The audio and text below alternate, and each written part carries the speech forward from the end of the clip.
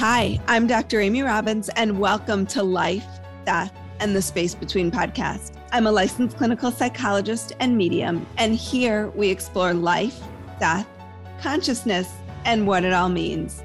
Today, I have Kirsten Parsons Hathcock on the show. Mouthful. Kirsten is an award-winning self-taught carpenter, furniture designer, and founder of Mom Mod Furniture, a kids' furniture company featured on ABC's Shark Tank. She's also a TEDx speaker and an intuitive medium who works for the National Institute for Law and Justice, helping detectives and families uncover truth in missing persons and homicide cases.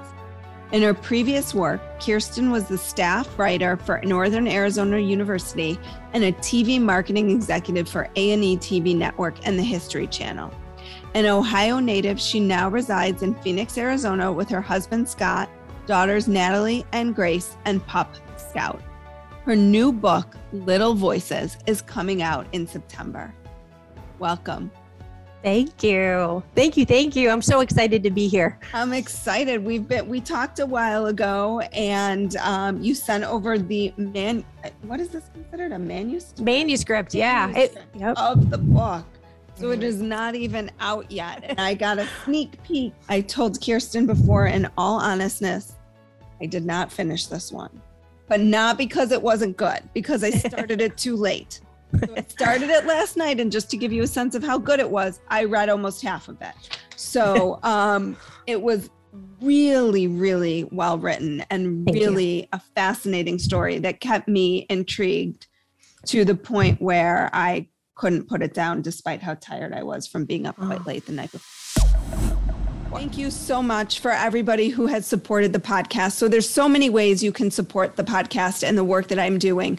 One, you can spread the word about the podcast. So share the podcast with someone you know, repost my anything on social media. If you are a therapist listening to the podcast and you have a client who you think would benefit, share it with them. This podcast has grown completely organically. I've never done advertising. I've never done anything to boost the podcast. It is all because of you all sharing the podcast. And we are coming up on 1 million downloads, which is amazing. Other ways that you can support the podcast is through Patreon. So if you would like to become a patron, you can go to Patreon, put in Dr. Amy Robbins. You can find different tiers to support the podcast at the $5, $10, or $20 level, or any other denomination. And my $20 supporters do get once quarterly Zoom calls with me. They've been fabulous. For a while, I was doing them for all the supporters, but now I am closing that down to just the $20 a month supporters. I really want to honor those who are really committed to supporting the podcast. So thank you so much. And I just want to point out what a difference this makes for me. The podcast is just supported by me. I don't have advertisers yet, although I would love some. I don't have sponsors, although that would be great. So right now, the podcast is supported by you all. And I'm so grateful. If you benefit from the podcast, if your life has shifted or changed as a result of the podcast, please help me continue to help you have on these great guests. Also follow me on Instagram, Dr. Amy Robbins. I love hearing from my listeners, trying to do my best to be quick to respond. And lastly, rate, review, and subscribe. That is super important. Podcasts show up in people's algorithms is by other people subscribing and rating and reviews being higher. I also love reading the reviews. So you can rate the podcast, but you can also review the podcast. Thank you all for all of your support, for all of your love, for all of your helping to collectively raise the consciousness of this planet. I am so incredibly grateful. Tell us your story, because, you know, I start your bio by saying you're a carpenter and furniture designer. And I know. Incredible furniture company. And yet you're also an intuitive. So how did you notice these gifts, particularly because it's mostly children who come to you? Yeah, it's a great question. And it's one that I get a lot. And, you know, as you were reading the bio, I was laughing because I thought, wow, I do wear a lot of hats nowadays. I never, ever would have imagined that this was where I would go, you know, in my life. But when I was 36 years old, let me back up. I'm very scientific. I'm from Ohio originally. My parents are teachers. I didn't grow up wondering about spirituality. I didn't grow up wanting to be a medium. None of that was in my view at all. So I grew up, I had a wonderful childhood. My parents are amazing. I, got to the age of 36. I was married with 2 kids, and I suddenly started seeing things and hearing things. And, I'm in the garage working on furniture, and nails are moving across the workbench. So it literally kind of hit me over the head, to the point where I thought, I have really been breathing too much polyurethane. Like, there's no other way around it. This is psychosis. This is something with, these chemicals. And lo and behold, it was not. Yes. So I really just thought I was going crazy. And like I said, none of this was in my worldview. It wasn't like I had a bunch of psychic medium friends. It wasn't anything that I thought would come into my life. But, it did. And I'm really grateful for it. I ended up, sensing all of this stuff happening around me. And again, questioning if I was crazy. But ultimately, it led to me reaching out to law enforcement, because most of who was coming to me were children who had been murdered. And most of them had experienced some level of sexual abuse in their lifetime. So naturally, I have 2 years of channeling all of that and creating partnerships with cops around the country. And then I'm constantly wondering, well, why me? 36, I'm a mom. Okay, I get that. But why me? Like, I'm happy to do it. Why me? So there was no precipitant to this. There was no, you had a near-death experience. You had anything. You didn't even experience a death. It was just, suddenly you noticed that these little voices were coming to you. Mm-hmm. Yeah, that was it. And that's why, I think it's an unusual story, and it's one that I wanted to tell for multiple reasons. But that is one of the reasons that I wanted to share this, because, I didn't have a near-death experience. I didn't have anything traumatic happen that I knew of, when this stuff started happening. And it's been 12 years now. I'm 48. I'll be 49 in September, around the time my book comes out, which is pretty cool. And I've definitely gotten used to it. I've, figured out how to set boundaries. I've figured out how to work with spirit better. And that aspect has been a gift, because it's translated into so many aspects of my life, my business life, my family life. Just being able to even talk about trusting your own intuition as a roadmap for life has been an amazing thing. And I've seen friends and family benefit from that too. So talk to me a little bit, because the way you start the book is you're literally digging with a shovel. Mm-hmm. Yes. Tell me what it's like to hear from these young children who have been murdered in, and this is not going to be graphic or... Yeah, I promise. No graphic detail. Episode, so no need to turn it off. But what has that been like, and what do you find out, and how do you get it confirmed, and all of those pieces to know that the information you're getting is legitimate? Because it's one thing to get to be a medium and to have someone come to you and experience sharing your gifts and what you hear and see with them. But there were times where you actually sought out parents who had lost their children. Yeah. And that had to be a pretty nerve-wracking. It was terrifying. It was terrifying. And, the last thing I wanted to do was cause more harm. I'm a parent myself. I put myself in that position. How would I feel if someone came to me? But overwhelmingly, as I started to continue to get validation and continue to trust, I knew I had to. There was no way I couldn't. And mainly what has happened, I've been able to get used to it to some degree, which sounds horrible, but it probably is similar to being a homicide detective. There is a numbness that has to sort of take over, because, the first 4 or 5 cases I worked on, I was sobbing constantly. I couldn't pull myself together. I thought, why I am not going to do this. There were many times I thought I can't do this. But, I honestly didn't understand that they were coming to help me as much as I was helping them. And I didn't understand that I was in their club. I just hadn't been murdered.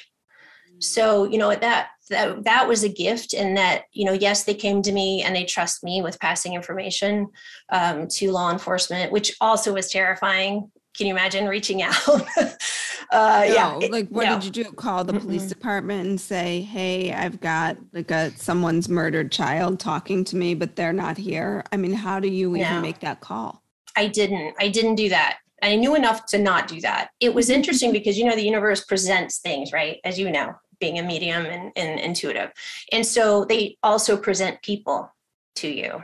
And so there would always be a connection somehow. And one of the main connections I have with the National Institute for Law and Justice, his name is Mark Pucci. He is a retired NYPD homicide detective.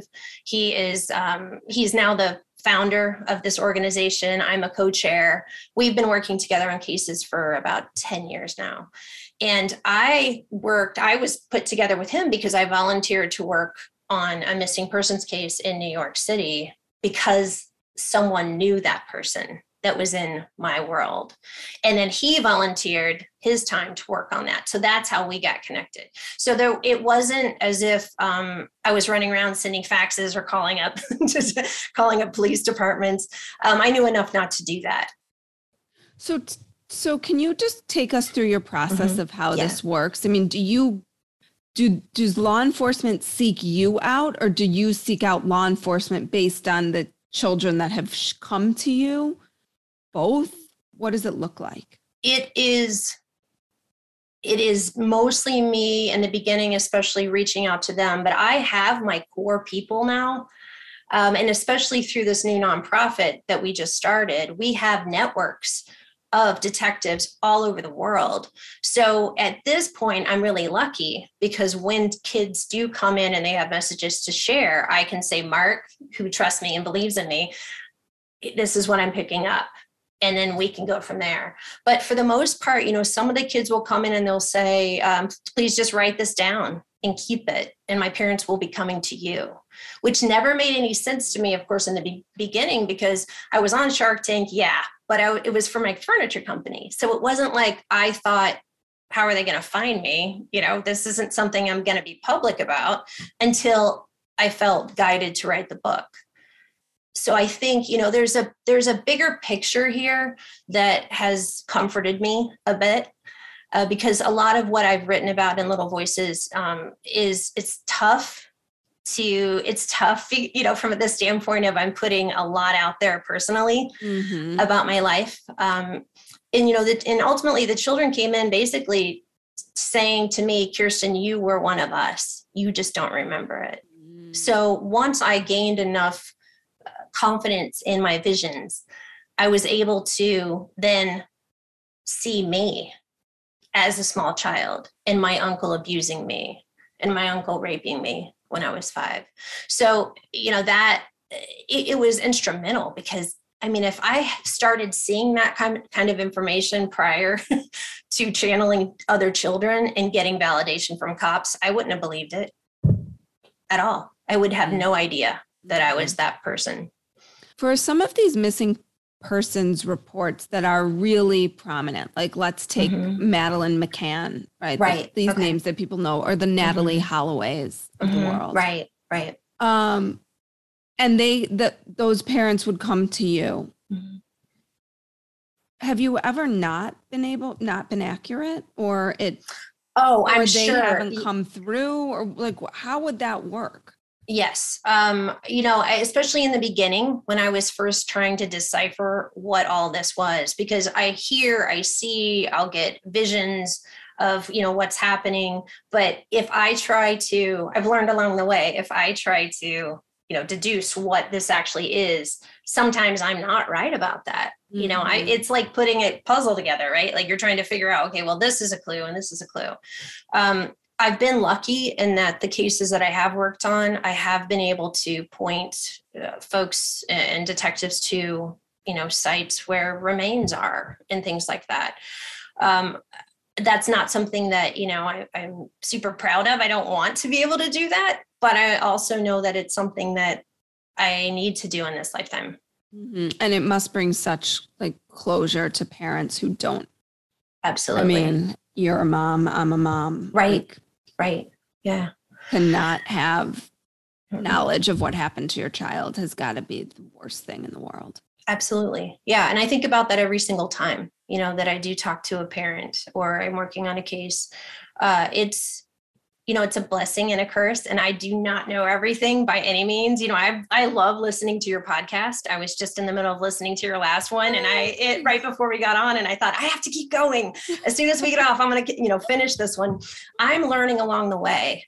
Mm-hmm. And, the biggest lesson I've learned is I have to trust that quiet sort of inner knowing. There were times when I was scared to death to reach out. And so I would put the notes away.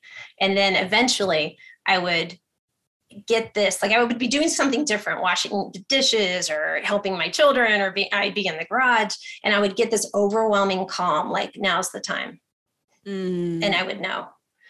So if I recognize that I'm not in a state of fear about it, then I know that it's the right thing to do and the right thing to share. But it's scary. That's for sure. Well, and what's amazing, like even as I'm talking and listening to you, is that it's almost like, I've interviewed so many people in the spiritual space, and it's like you've developed like a niche. A little bit of as morbid as this is, it might be like the most morbid part of this, right? Children who have been murdered. It's true. But what a gift to be able to bring to people. Yeah, I feel that way. And it is interesting because, I can sometimes I'll channel someone's grandfather, if spirit wants to get through, they'll get through, as long as I've set up that it is for my highest good, because otherwise I'm inundated constantly. So I had to create all these boundaries, but mainly, it is children who have been murdered, children who have been aborted, who have been miscarried, and understanding the soul path journey and what that is and what that means to the family as well has been actually very comforting to me, coming from the viewpoint of not really having a huge, strong, foundation. I wasn't like I was in the church pew every week when I was growing up. I believed in God. I believed in a higher power, but I didn't have a lot of information on why we're here, and this thing called Earth School and all that jazz. How did you start to uncover your own trauma and abuse through their stories? So and again, this wasn't anything that I recognized, and I didn't ask for it. I was around the age, I was 39, I was turning 40. And apparently that's pretty common. And you could probably speak to this in psychology, for repressed memories to come out around that time period. I did not know anything about that. I can look back now. Let me ask this. What were the age of your children? Were they the age that you were? They were, that's a good question. They were a little bit older than that, actually. Okay. A little bit older, yeah. But I do. Sometimes there's that piece that plays into it where whatever we experience as a child at that age, when our children become that age, it can bring up a lot of those old repressed. I've not heard about it being around. I've never actually heard anything about 40 being. Doesn't mean it's not true. I just hadn't heard it. But I do know that oftentimes that connection between your child being an age that you were can bring up a lot of unresolved stuff as well. Makes a lot of sense. Yeah. And I think I have heard that before. It was an interesting time period because I think ultimately I was spending a lot of time alone in the garage building furniture. And it was before I ended up with a manufacturer. And so I think I never looked at that time as meditative or even what that meant to channel. But that's how it started, initially. So I had been channeling children for about 2.5 years prior to having my own visions of myself.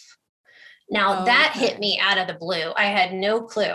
I remember just sitting on the edge of the bed one day and having a flash, of a belt buckle and then seeing my face. I'm used to seeing other kids' faces, and I'm seeing my face. And I just kind of sat there and thought, what is going on? Why am I seeing this? And I remember kind of starting to sweat. And, it was shocking, and it was hard, and I didn't want to think about it. But progressively, the subconscious just kept letting more out. And the kids kept saying, this is why we're coming to you. Because I endured something similar to them. And so that was the piece that was really impactful, and it actually made me want to do more, honestly. I felt very, very much like, okay, I'm in this club with these kids. Here we go. What did you do with this information once it was being shown to you? Because I think that, this is a really interesting way of experiencing what you experience, right? And there's a lot of, I don't know if you'd call it controversy, but certainly discussion in the field of psychology about repressed memories. Absolutely. And how we, as therapists, how we approach that, how we bring them up, because you don't want to suggest that this happened to anybody. Yeah. But also you, it sounds like you saw it almost as if you were watching a movie. Yeah. That was your life. So what did you do with that once you saw it? And how would someone know or be able to differentiate? Because I would hate for people to suddenly go to this place of, oh, wait, I had this flash of something and maybe I was abused, or, this happened to me. Because I think you have to be careful with you do. This. It's very, very... Absolutely. You have to be very careful with it. And, for me, I would say, because it happened out of the blue, it wasn't like I was in a therapist's office and there, we weren't saying, okay, let's think back to childhood. Could there be anything? There was no coaxing involved. And truth be told, I had enough confidence in myself and in my intuition to know that this was real. I immediately, of course, then, because by this time I did have friends who were mediums that I trusted very much. And I did reach out to them and I said, I'm having these visions. One of the particular mediums actually channeled one of the room where I was raped down to a T. Now, I have trouble with memory, with that type of detail in memory from that time period in my life, but my sister doesn't. So I called her up and I said, Nicole this is everything that she's seeing. Whose bedroom is this? And my sister said, her jaw dropped, because she knew exactly whose bedroom that was. Mm-hmm. And she remembers that type of detail. So it was really interesting to get that type of evidential stuff. And then I started to look back at my life and I started to go backwards. And when I was 19, I had to have vaginal surgery, which I thought was a congenital defect, which actually could have been the hymen and scar tissue from when, I was very young. So I couldn't use tampons. I was having a lot of issues, and it was really, not something I wanted to talk about at 19, but inevitably I ended up having to have surgery. So I can actually point to now physical effects. I can point to, everything that I endured as a child. I had terrible time potty training, according to my mom. I was very, very shy. I was a very happy, smiley kid. And I was a very open kid. And I'm sure that made me a nice target. But I also became very, very, very shy and introverted, to the point where I couldn't raise my hand, in class to say I have to go to the bathroom. It was that type of thing. So, it took a while. I actually didn't even confront him in a letter that I sent to my uncle until 3 years after I knew what had happened to me. Because especially by that time, I knew enough. And I could see that, by the Google Analytics, he was looking at my blog because I know where he lives. And I could see all of that. Yet he didn't respond to my email. So, and to my written letter that I actually mailed. So it's, it's an interesting thing to kind of come to grips with all of that. I'm not the only one. I know that. That's what I was gonna I know that. Ask. Yeah. Yeah. There's at least 5 or 6 of us. And some of what I channeled about that and others have confirmed, it came from my grandparents who are on the other side and telling me, this is the cycle of abuse, which is why it was so important for me to write this book, because here I am, as sort of considered an expert, right, in channeling and working with cops. And then I have this discovery about myself, but yet I actually then after that fell right into an abusive relationship. And I had no clue about wounded attachment. I didn't know anything. I didn't know how to look at the signs, where that someone could possibly be a predator, because I ended up falling for a predator. And that was after you recognized that you had been abused. Yes. So this was really interesting to me, because you were and still are in a happy marriage, right? Yes. I mean, you describe in the book how incredible and supportive and wonderful your husband was. Yes. Is. Yes. And then you discover this abuse. Yes. You stray. Yeah, absolutely. Absolutely. And I think it just speaks to the power of repression, right? That when these memories were repressed and locked up, I'm not suggesting that they stay there. I'm just pointing this out. Right. That when they were repressed, because again, there is some discussion, particularly around trauma, whether or not sometimes repressed memories, if they are locked away and the person is functioning, what the value is in unlocking them. Right. And for you, in a lot of ways, it almost destroyed absolutely your life. So can you speak to that a little bit? I sure can. So, yes, my husband is amazing and wonderful. And we've been back together. We split from 2014 to 2017. We've been back together since. But there were cracks, and as you go through the book further, you'll see when I finish it. Yeah, you'll see that those types of things show themselves, the codependency. We both were codependent and didn't recognize it. Scott will say now that our split and everything that, obviously he didn't want me to go through the depths of abuse that I endured. And we didn't want to put our children through that. But I don't think we would be here today together without it. Because, it took me standing up to abuse as an adult that I couldn't stand up to as a child in order to heal that inner child. And then he took a big look at his codependent tendencies and his, how, as he says, like it's a gauge where you in a marriage, you sometimes put too much on someone, on your loved one. And so that's what was happening. So by the time it was a perfect storm, and by the time I was at that point, the breaking point, I wasn't planning on leaving my marriage, or I wasn't planning on having an affair. Like none of that was in my view. I just happened to meet someone who pretty much, now looking back, was exactly the same as my uncle. And so, for me, it was interesting because I'm a very much a do it type person. Like I can take care of it. I'm DIY. I got this. So when I did find out about the abuse, and I went to a therapist, I went to a hypnotherapist, I went to a therapist, or, talking about it all. I was like, check. All right, I did that. I'm good now. Not understanding how much the subconscious drives our behavior. And now that all of this was coming up, I'm presented with, I've got cracks in my marriage. I had just lost a job. Literally, like the weekend that I meet this man, Tony, that you read about in the book, it was not something that I planned, but I was also groomed. And so as you read the book, you will see how easily that happens and how really anyone can be groomed. But if you have those deep wounds, no matter how tapped into intuition I was, I still went right down that same path.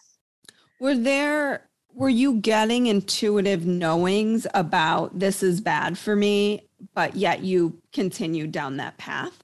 In the beginning, no. In fact, in the beginning, like if spirit walks into the room right now, I will have full chills, typically on my left side, or all the way from my feet, all the way to my head. Right. And so that's a pay attention, spirits here, or this, you have got to pay attention to this. When I met Tony, I had full chills from head to toe. There was a soul knowing about him. I knew it. What he did was very much in line with what an abusive predator would do, like Harvey Weinstein, right? The grooming tactics were very similar. There was the love bombing, right? You're amazing. I'll do whatever I can do to help you. You know, I can't believe I'm saying this, but I'm in love. I really feel like I'm in love with you, but I don't want to ruin our friendship. It was really fascinating to see how fast it happened. And that whole time I'm getting chills, and I'm even hearing from other people, well, it looks like you're supposed to meet him. And I know, I had a lot of friends and family saying, I know things have not been all that great with Scott for a long time. We were waiting to see when this was going to happen, when you and Scott were going to split up. So it was obvious for some people in my inner circle, that things were breaking down. They did not see that part coming, though. They did not see me diving headfirst into a relationship with a man, while I was still married. Mm-hmm. Mm-hmm. And I didn't see that in myself either. I'm not that person that would typically think, well, this is right. About 3 months in, though, I did start to have intuitive hits. Were the chills that you were getting intuitively really about, whoa, Right. Yeah. It's a weird. Oh, sorry. Go ahead. No, go ahead. It's such a hard thing to decipher. But ultimately, like, there's two sides of me, right? So I have the psychology side where I know this is wounded attachment. I know I was groomed. I know all of that stuff. Was it wrong? Absolutely. Like, that's not who I am, and never has been who I am. That I would do that. I didn't want to hurt my family that way. Mm-hmm. However, spirit, of course, the kids are coming in, and they're telling me towards the end, and once I finally got out of the relationship, they were telling me that this was planned before my birth. I couldn't have avoided him. So if you believe in, that some things in our life are planned, I don't know about everything. I still, again, don't know, I don't know everything I should know about this as if I were studying it for years, but I do know that piece. For me, I was meant to go through that. I was meant to tell this story, and I'm better for it. Scott's better for it. Our kids saw us fight for each other. They saw the fact that, intuition is really what saved me. Mm-hmm.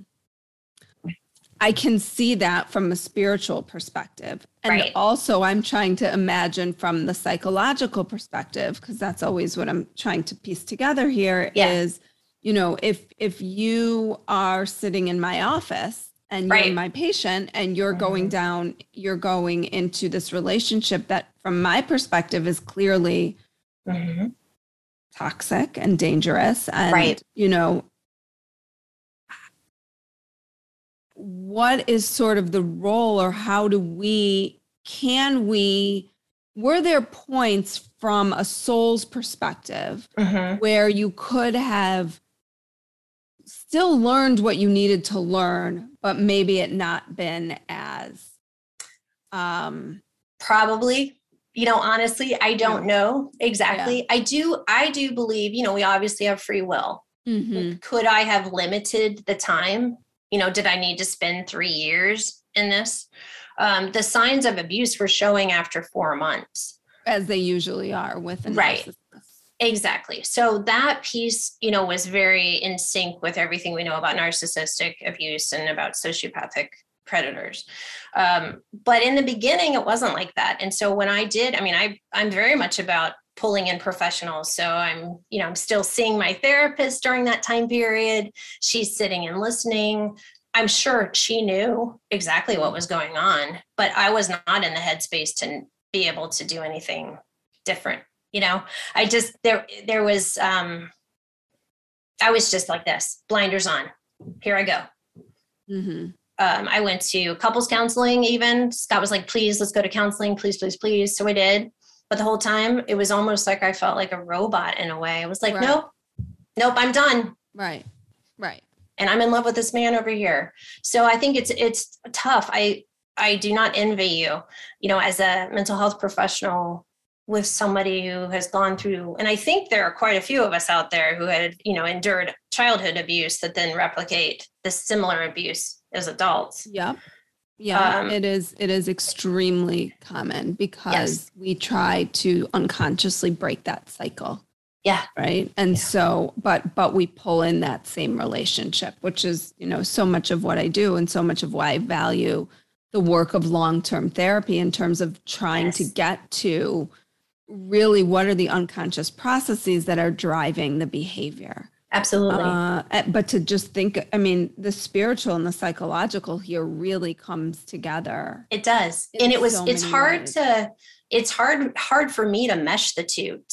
They seem separate to me in many ways, just in my coping and healing from all of it. Mm-hmm.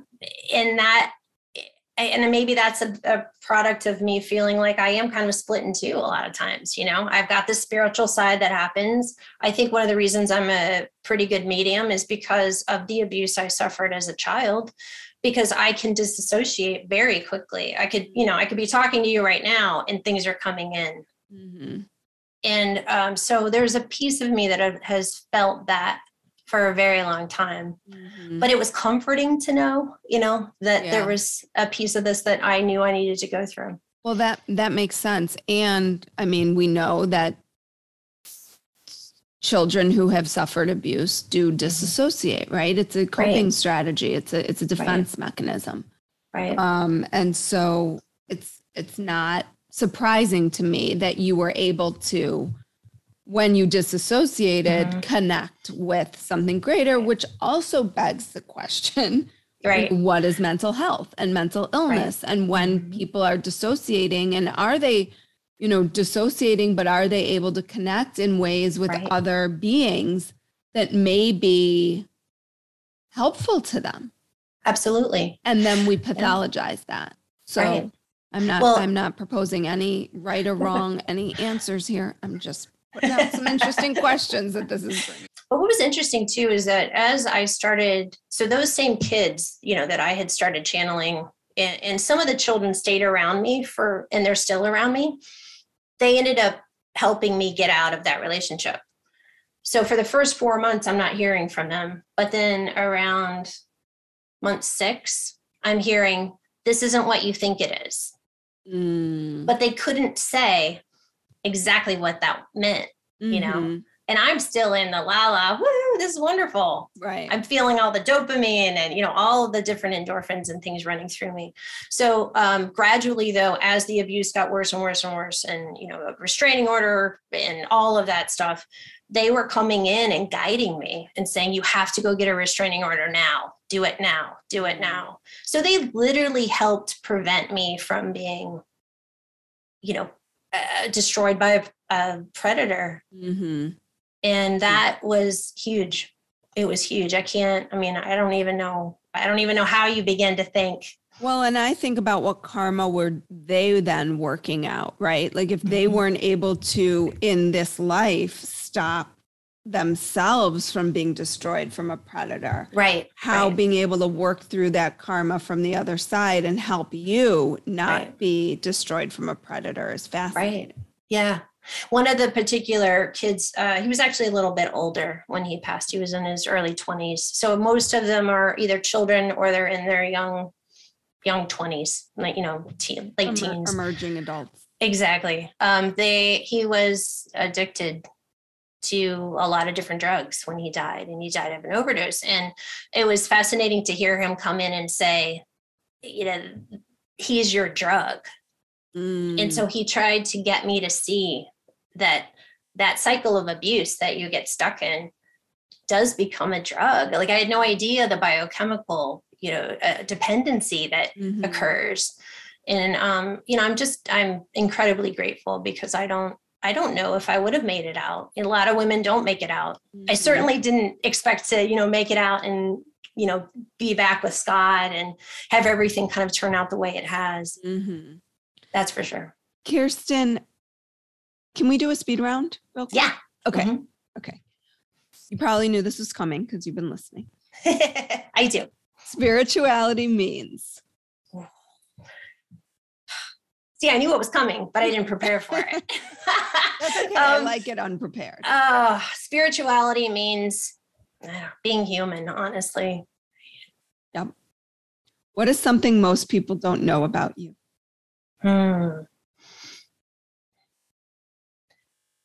Gosh, when I was little, I wanted to be an ice skater. I used to skate on our ponds back in Ohio. That was what I hoped to do. I didn't think I was going to be, an intuitive investigator. Yeah, exactly. What is one thing you are really looking forward to right now?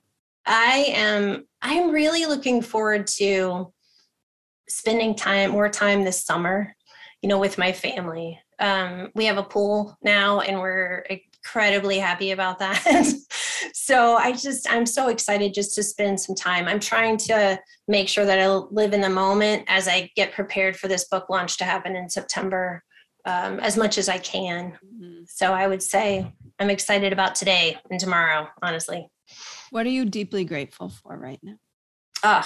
The love of my family and my friends and, those little voices and their families. They've been incredibly supportive with me throughout everything. And it's just such a gift. What book is on your nightstand? Okay. So I just finished This Is How I Saved My Life by Amy Sherr. And I believe she was on on my show. Did she write a new book? She is writing a new book. Yeah, okay. She's got actually 2 new books that she's in the process of writing. But there's a story there too, but I'll have to share that another time. There was a connection there that happened with spirit and it was pretty cool. So I just finished her book, which was incredible. And she's definitely a lifelong friend now. I love that. Yes, she wrote How to Heal Yourself, I think. Yep. Yeah, she's got the How to Heal Yourself from Depression and Anxiety, those 2 different books as well. So yeah. Yeah. What is your favorite spiritual or healing practice? Oh, wow. I'm not going to say meditation because I'm too ADD for that. So it's not meditation. That's the generic. That's exactly. a lot of people's answer. I'm not saying it's generic, but it's a lot of answers. Yeah. Oh, man. That's a tough one for me. I didn't study any of this, so I'm not practiced at it. It just sort of happened. Building. Maybe it's furniture building. There you go. Honestly, maybe I haven't had to do that in a long time, which is good. I still have my fingers. But you're right. Maybe it's that. What's the most transformative experience of your life? Gosh. All of this, honestly, all of this. I am so grateful to be healed. I'm not completely healed. I don't know if I'll ever be completely healed, but I'm healed to this point where I don't have the triggers anymore. I was getting buzzing on my right hip every time I was being screamed at and yelled at. And that was little Kirsten. And as soon as I got out of that relationship, it completely went away. I don't feel that anymore. So, I'm even feeling things physically like that, which is pretty incredible to see that change. Mm-hmm. And speaks to the mind-body connection. Absolutely. So if people want to buy your book, is it pre-order? Where can they find you? What if they want to buy your furniture? We didn't even talk about Shark Tank. Talk about that in the book, which is super fun. I do. Yeah, I had to use my intuition on Shark Tank. That's for sure. There's a good story there. So you can find Little Voices. It's everywhere. It's on Amazon, Barnes & Noble, KirstenHathcock.com. It's up for pre-order. But it's not going to look like this. Yes. Thank you. It's manuscript. I'll make sure that you get a copy. I would love that. I would love that. Yes. So thank you so much for your time today. This was really, really interesting. It took us kind of all different directions. So I love that. It was not, I wasn't expecting it necessarily to go that way, but I'm glad that it did. Good. Thank you so much. I loved it. Thank you. Like what you heard today and want to hear more? Wondering what comes next and what it all means? Head over to Apple Podcast, Spotify, Stitcher, Google Play, or anywhere you get your podcasts and hit subscribe. Also, if you could take a minute to rate and review my podcast, I would really appreciate it. Stay tuned as we continue to explore life, death, and the space between.